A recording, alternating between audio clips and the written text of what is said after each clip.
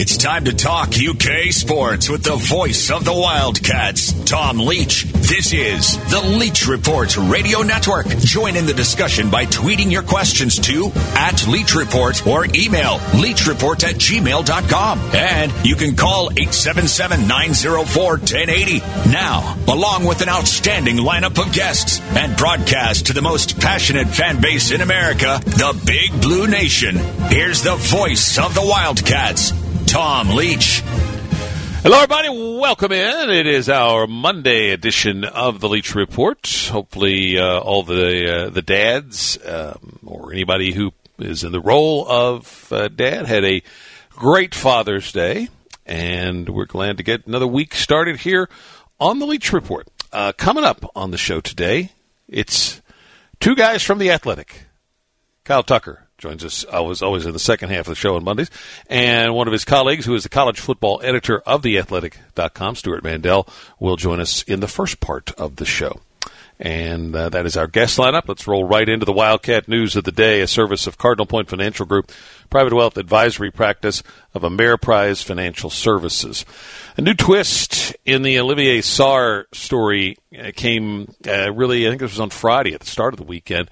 The NBA has announced a new date for players to put their name in for the draft and then withdraw it. So they have until August 17th now to put their name in for the draft, and October 6th is the withdrawal date. It doesn't affect any of the guys who played on last season's UK team, even somebody like E.J. Montgomery, who a lot of people thought should come back, etc. He has signed with an agent. I think everybody has signed with an agent, so the die has been cast on those players. Sarr was contemplating entering the draft, as you know, but elected to stay at Wake Forest because his coach there, Danny Manning, convinced him to do that. And then that was the day before you had to put your name into the draft, Danny Manning gets fired. And so Olivier Sarr ends up still at Wake Forest, now with a new coach, obviously transfers to Kentucky, you know the whole story. So he's applying for a waiver, and now one of the elements of the case, it would seem, has a new twist here in that he could still put his name into the draft. So he has plenty of time to do that. Now, there could be other circumstances. We know that UK, according to what Cal, I think, told Dickie V, that Kentucky has submitted the paperwork for Sarr's waiver and to the NCAA, so it's in their hands now. There could be other factors that are included in that beyond the tight decision on Manning relative to the NBA draft. Or, and I think this may be my humble opinion, the best hope for UK is that the NCAA is really just going to be extremely lenient on these transfers. First of all, with the unusual circumstances of 2020, and they may well have moved to a non-stated policy of if guys have a coaching change, they're going to be allowed to move. That would be the best hope. That's what should happen anyway. And I think whatever side of the transfer debate and immediate eligibility you fall on, I think everybody agrees that if your coach leaves, you ought to be able to change schools if you want to do that. And the NCAA has never been of that mind, but maybe they are going to be moving in that direction and just haven't formally made it a policy yet. So who knows? We're speculating here, but it is a new twist, is the bottom line to the Sarr case. And on paper, it doesn't appear to be good for Kentucky, but I don't think it's necessarily a slam dunk that he is not going to win his appeal. So if you're a Wildcat fan, you keep your fingers crossed. Xavier Peters is leaving the Kentucky football program, transferring to Garden City Junior College. He was eligible, got eligible late in the process this past season, but never could find his way onto the field for much playing time. Never could fully gain the trust of his coaches, and so now he's headed off to junior college, and then we'll come back to the Division I ranks, so theoretically could come back to Kentucky, I guess. And Kansas State has suspended voluntary workouts after 14 positive COVID-19 tests. Also, Jagger Burton's going to push back his decision day, wants to do his 5 official visits. He had hoped to get that done and make his announcement by August 24th, which I think is his birthday, but that's been increasingly less likely to happen, that he can get those visits completed, so he just says he's going to push the date back. Links to the stories that we talk about each day, you can find those on the Bud Light Leach Report page at TomLeachKY.com. We'll head to break. A little later, we'll get a little recap of the Belmont Stakes that started the Triple Crown Road on Saturday. But when we come back, Stuart Mandel from The Athletic talking college football on the Leach Report.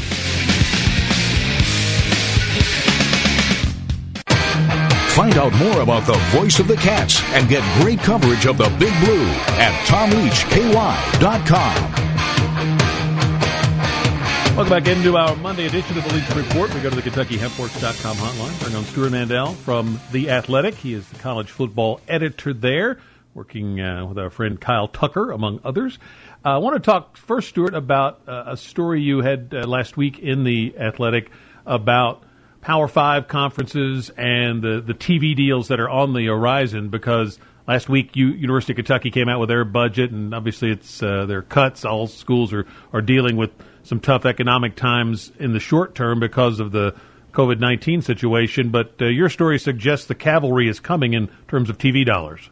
Yeah, everybody's obviously understandably focused on the pandemic and the recession that we're in, and certainly if we have a football season that gets even somewhat canceled, or obviously if we can't have fans in the stands, a lot of these schools stand to lose a lot of money, and you're seeing already schools making budget cuts.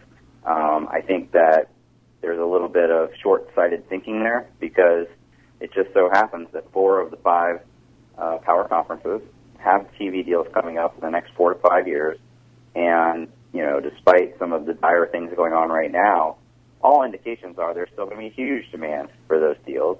They're long-term deals. In fact, the SEC has already agreed to theirs with ESPN to replace the SEC. It's going to go from $55 million a year to $300 million a year. So if the schools could just try to keep some long-term perspective, this is going to be painful, but it's going to be very short-term. And in fact, most of these conferences are going to see their annual revenue just skyrocket once the new deals kick in. Still, I guess it's the idea is that live sports is something that people will still make as appointment television as opposed to, watching streaming at their convenience. Live sports, it's always been obviously, something that TV networks have coveted, but now that are, certainly the legacy networks, the broadcast networks, even ESPN, their whole model is based on it, because obviously cord cutting has, bit into their business quite a bit, but you can't watch, at least as of now, right, you can't watch the SEC Game of the Week on Netflix. You can't watch Ohio State, Michigan on Amazon Prime. So as long as these networks have the biggest games of the year in all of the sports, now they're still going to be that's still going to be a very viable business model. And so because of that, you could argue that this next round of deals could be worth even more than the last time these conferences went up for bid. We're a little over 2 months away from when college football is slated to kick off the new season. Would you say you're optimistic that games will be played that weekend? It changes by the week. For the last 3 months, I've been all over the map on it. I do think, all signs point to the season starting on time.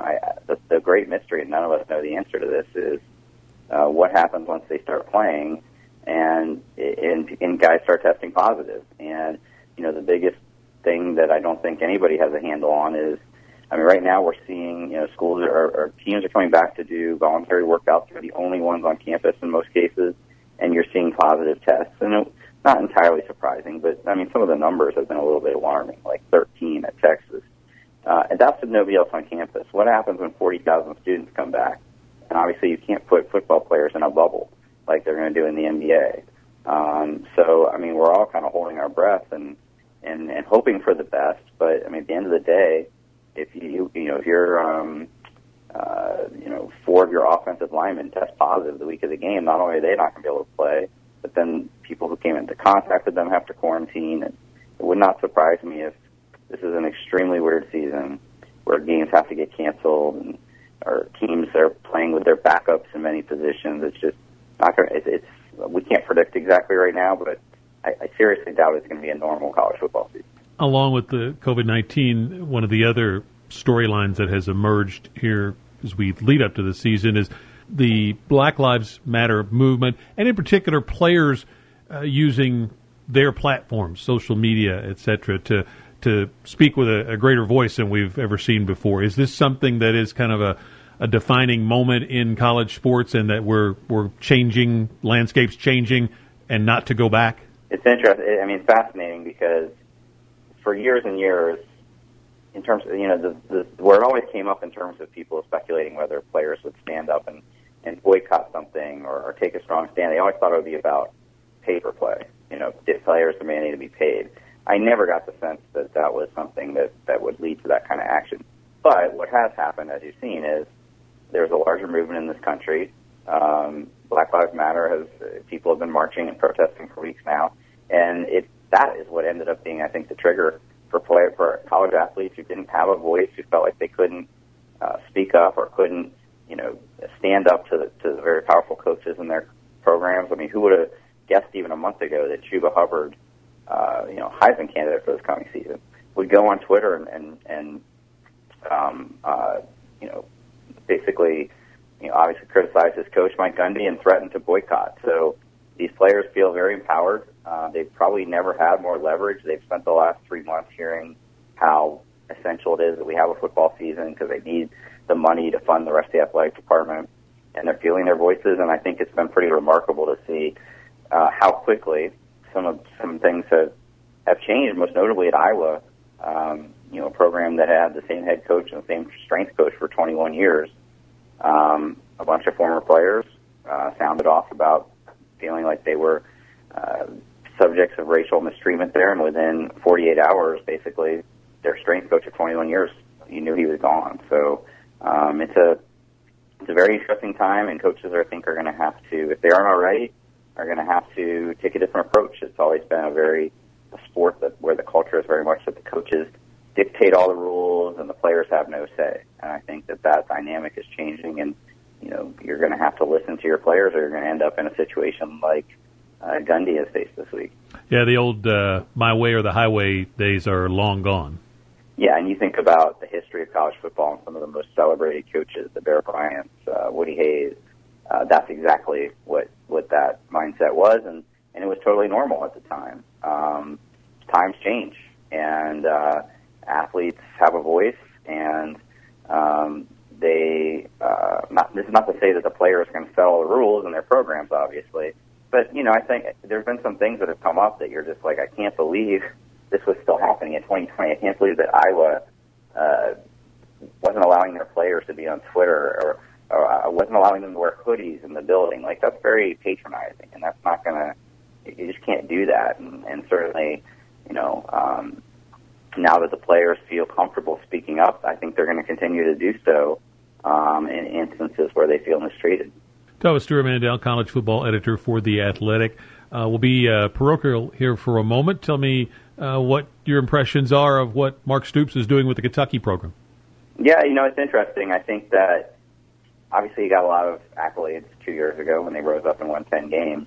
And I noticed a split last year where maybe if you're not paying that close of attention to them or to the SEC, they took a step back in terms of the wins, losses, and maybe some of that attention went away.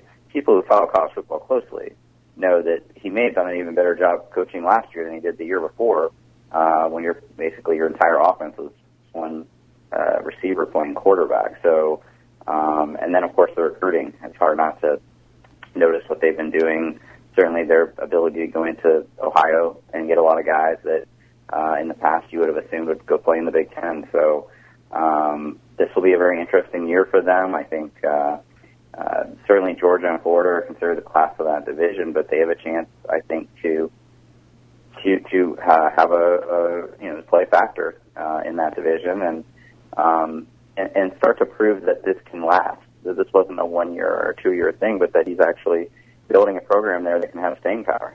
Stuart, when back to the business side of this, we saw a wave of realignment several years ago. That's been really quiet for a while. Do you see that coming back at any point? Any retrenchment on things, maybe because of what we're seeing now with costs and the COVID situation, and West Virginia going out to Lubbock, Texas, and things like that?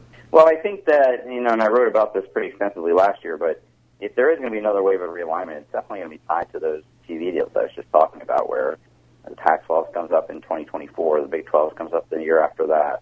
I think what's starting to happen is that the Big Ten and the SEC are moving more and more into their own tier. So it's almost like the Power Two and the other three. And so if you're one of the other three and you're thinking about how can we close that gap, a natural thing to think about would be what Larry Scott tried to do the first time when he first got the job, and some sort of consolidation with the Big 12. I haven't heard anything to indicate that that's happening or going to happen.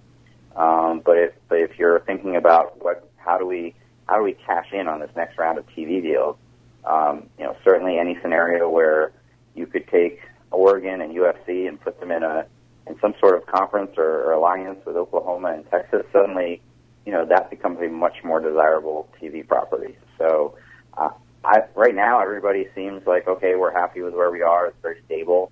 But as Jim Delaney said to me last year for a story, everything's quiet until all it takes is one school or one conference, and the whole thing, goes back into chaos. So I would keep a close eye. Nothing's going to happen in the next couple of years, but I'd keep a close eye once those TV deals come closer, if we start hearing some plans like that. We always remind you when Kyle's on with us on Mondays that The Athletic is a great value. You can go to theathletic.com to subscribe as we approach, hopefully, the start of the college football season. Stuart Mandel, thank you for your time. Thanks so much for having me. And Stuart Mandel, it's the Leach Report Radio Network, and we'll be right back.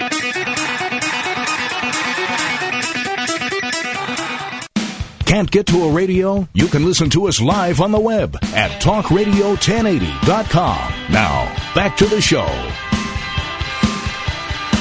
We're back on this Monday edition of the Leach Report, and time to check in on the Triple Crown presented by Claiborne Farm, doing the usual unusually well for more than 100 years. And the road to the Triple Crown got started on Saturday. Sands fans in New York with the Belmont Stakes. 'Tis the Law, the heavy favorite, won it convincingly, and now will make his next start in the Travers on the first weekend on August the 8th as the prelude to the Kentucky Derby on September 5th. The thing for me is Buyer Speed Figure was 100 in that race, so he beat a horse. The horse that I like, Tap It to Win, turned out to be distance challenged, and the horses ran second and third at 3 lifetime starts each. And 'Tis the Law is now run in 3 graded stakes this year, and he trained great for this one and was set up. It was a big deal for his connections to win this race with a New York-bred horse. They're New Yorkers. And still, he did nothing better than equal the best Buyer figure he'd produced before. So I just think there are other horses that are going to improve and pass him up by the time we get to Labor Day weekend. I like Honor AP, who won the Santa Anita Derby, is the horse at the top of my list at the moment. Bob Baffert had a filly, Gamine, that was incredibly impressive. I think she's a big favorite for the Kentucky Oaks. She won the Acorn Stakes, albeit at a mile, by almost 19 lengths. Coming up next, Kyle Tucker will join us. It's the Leach Report Radio Network.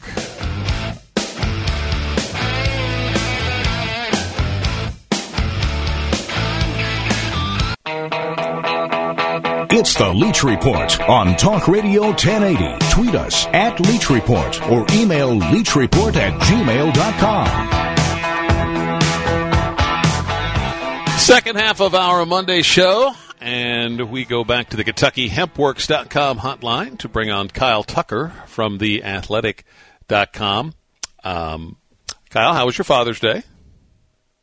It was good, low key.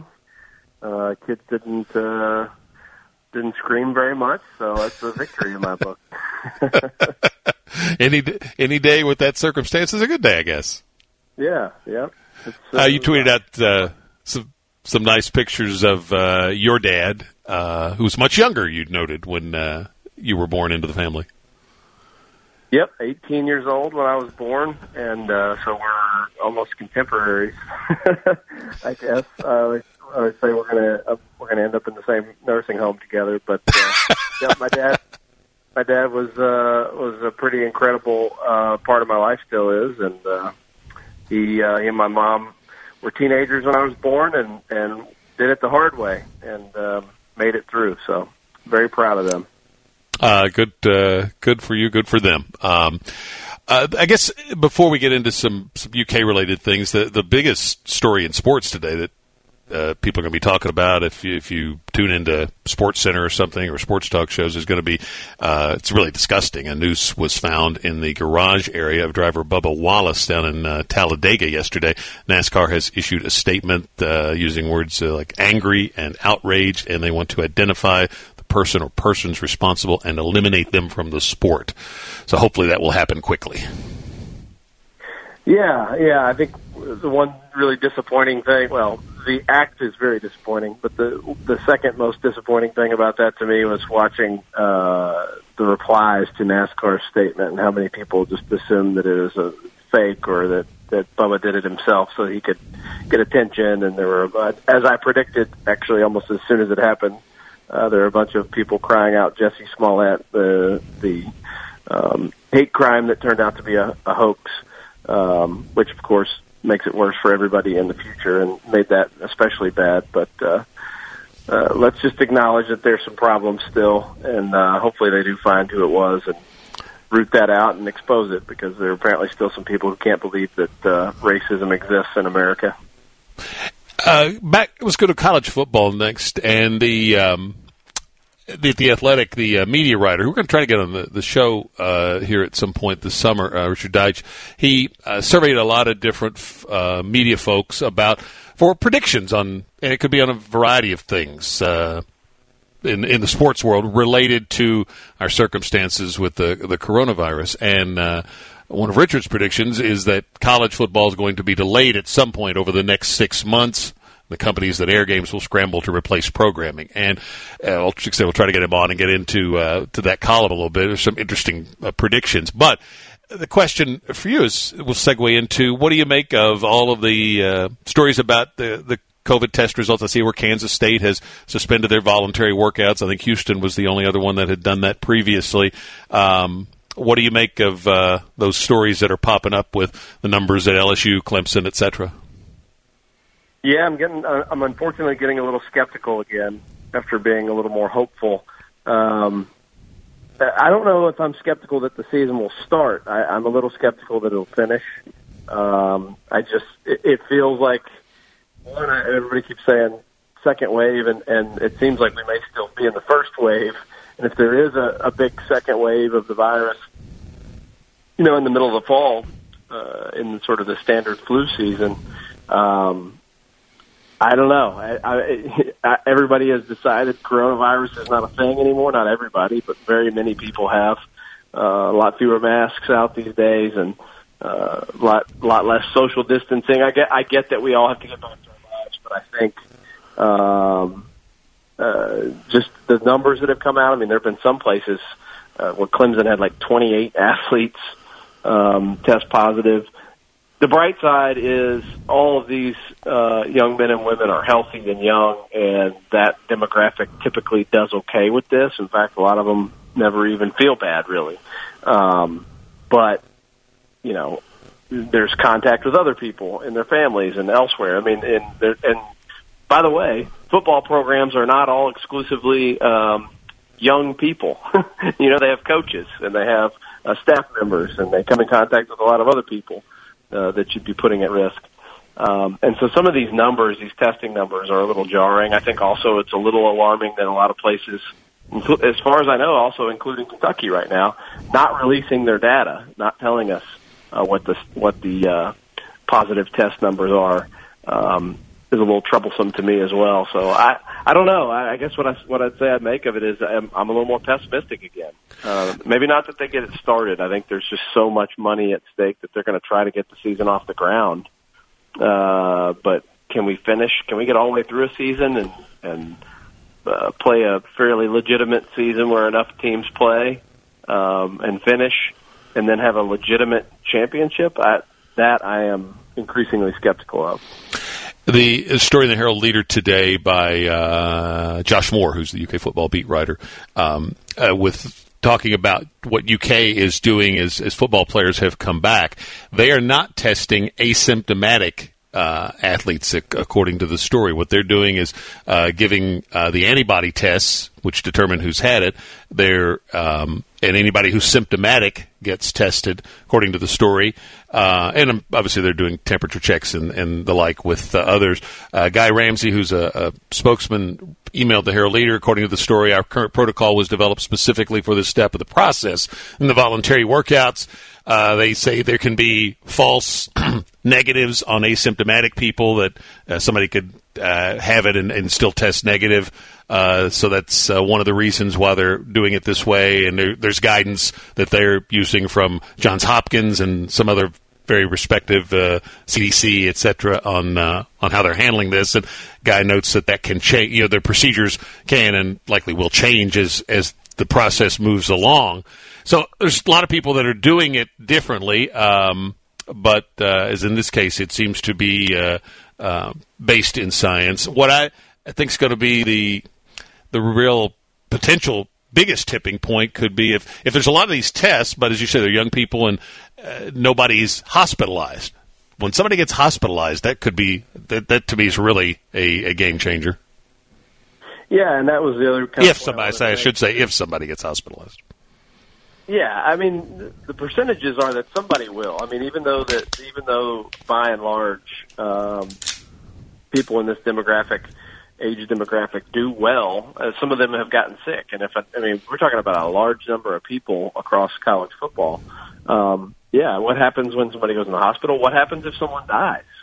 Can that be tolerated? Can we just press on and say, well, it was just one person? I don't know. I mean, what kind of lawsuits are going to be on colleges' hands, on the NCAA's hands? The liability from the college perspective, to me, feels like it's got to be enormous. And, there's a big thing about Ohio State making them sign a waiver, which, lawyers then came out and said this is not in any way legally a waiver where they can say, oh, you agreed to this and the risk. It was the Ohio State then said it was just a pledge to follow, safe and healthy protocols, not a waiver. And I really don't think you can do that. I don't think you can make people come back and say, I agree that I might die doing this. So I don't know. When somebody goes in the hospital or worse, I think that's a major game changer, and I just feel like it seems unlikely that somebody at some point won't get gravely ill from this. We're talking with Kyle Tucker from theathletic.com on the KentuckyHempWorks.com hotline. It's about 17 away from the top of the hour, so we'll get to a break, come back, and continue in just a moment. It is the Leach Report Radio Network.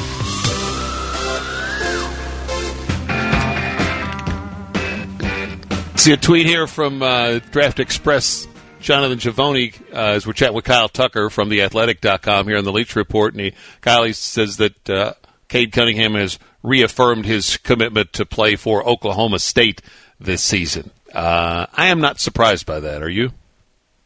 No, I think once Oklahoma State hired his brother, that's where he was going.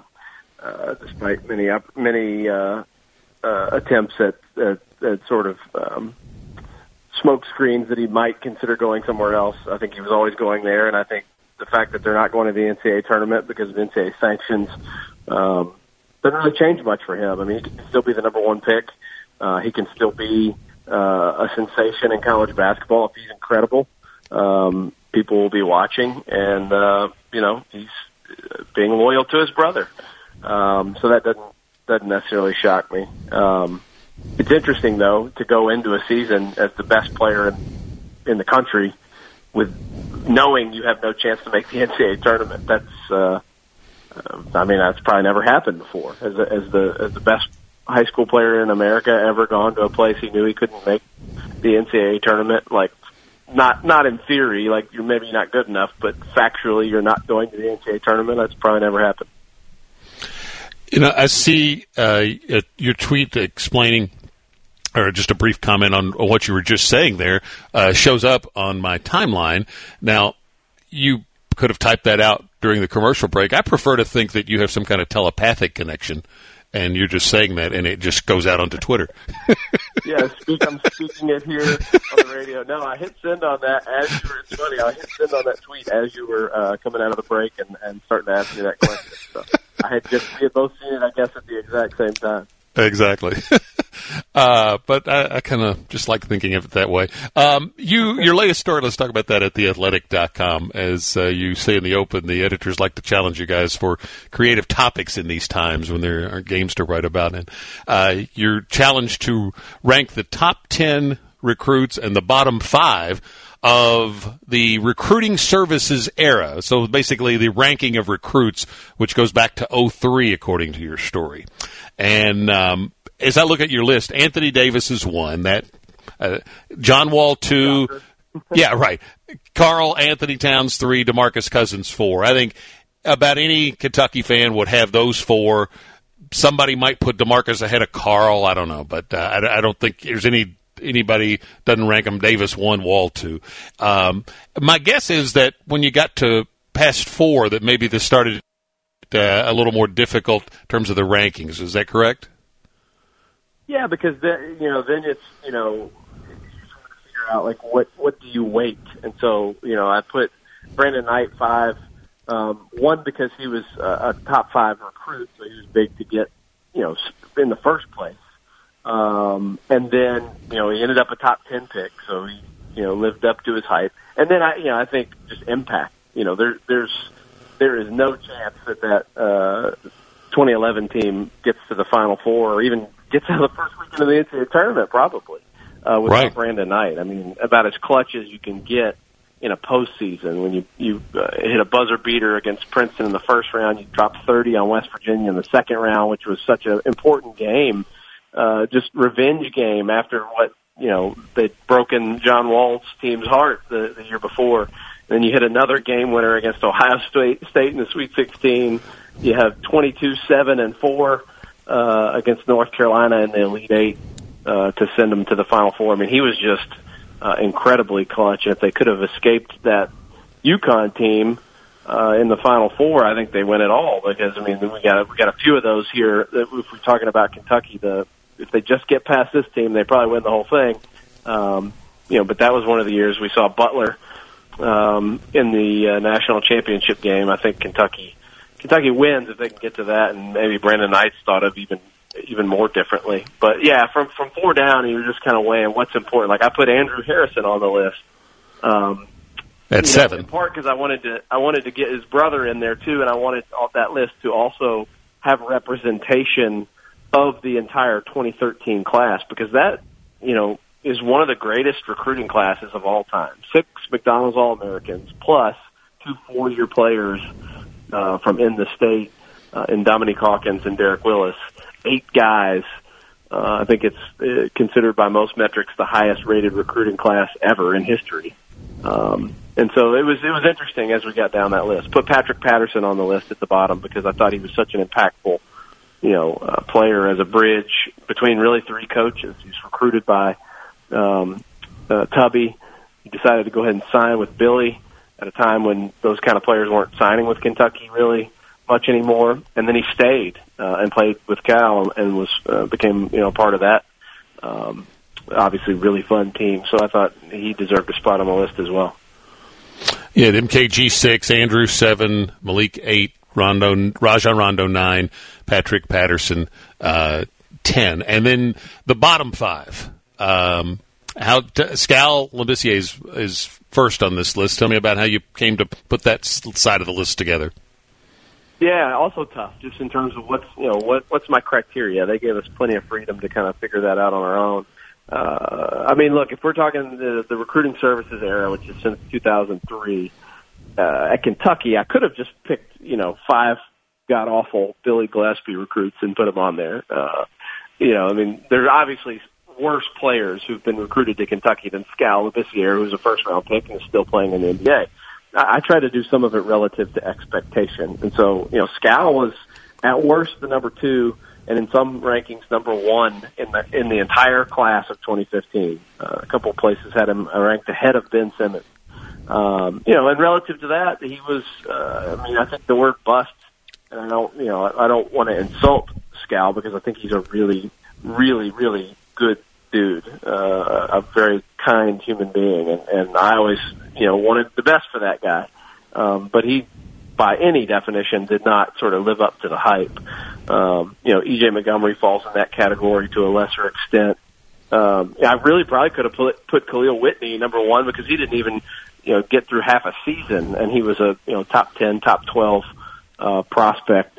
So I kind of went that way. And then, again, I mentioned I could have just put 5 Billy Gillespie recruits on there, but that didn't feel that almost felt like a cop-out. But I did think you can't have a list of bottom 5 recruits in this period without a Billy Gillespie player. And to me, that the guy who represented that was Alex Legion, who was really Billy's first big get on his own without, having carryover from Tubby recruiting like Patrick Patterson. And people were very hopeful. They flipped him. I can't remember where he was committed to, but they were able to flip him in recruiting and get a top 40 player. He lasted 6 games at Kentucky. And, there's all the drama that went with his family. His mom saying she was a prophet who'd seen a vision from God that Alex was going to lead Kentucky to the Final Four. Certainly didn't go that way, and he ended up transferring to Illinois and then transferring to Florida International, and then Isaiah Thomas kicked him off the team. So he certainly did not live up to that hype either. We're about out of time, so we'll close it there. But you can read the story at theathletic.com. And we always say if you're not a subscriber, definitely jump on board with some great content, even over the summer here where there are no games to talk about. And Kyle joins us every Monday here on the Leach Report. Thank you much. Thank you. Heading to a break. We'll wrap up this edition of the show. We come right back. It is the Leach Report Radio Network.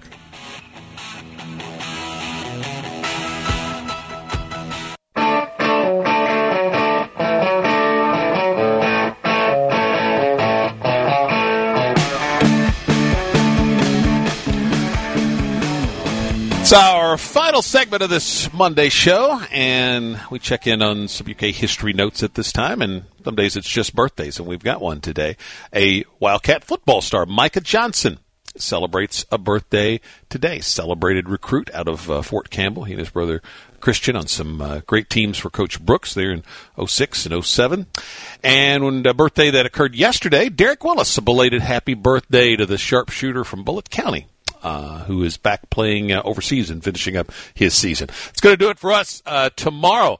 Drake Jackson will join us. And Larry Vaught's on vacation, so no Larry this week, but we'll have Drake and working on the remainder of the show. So we'll see you tomorrow here on the Leach Report Radio Network. Have a good day, everybody.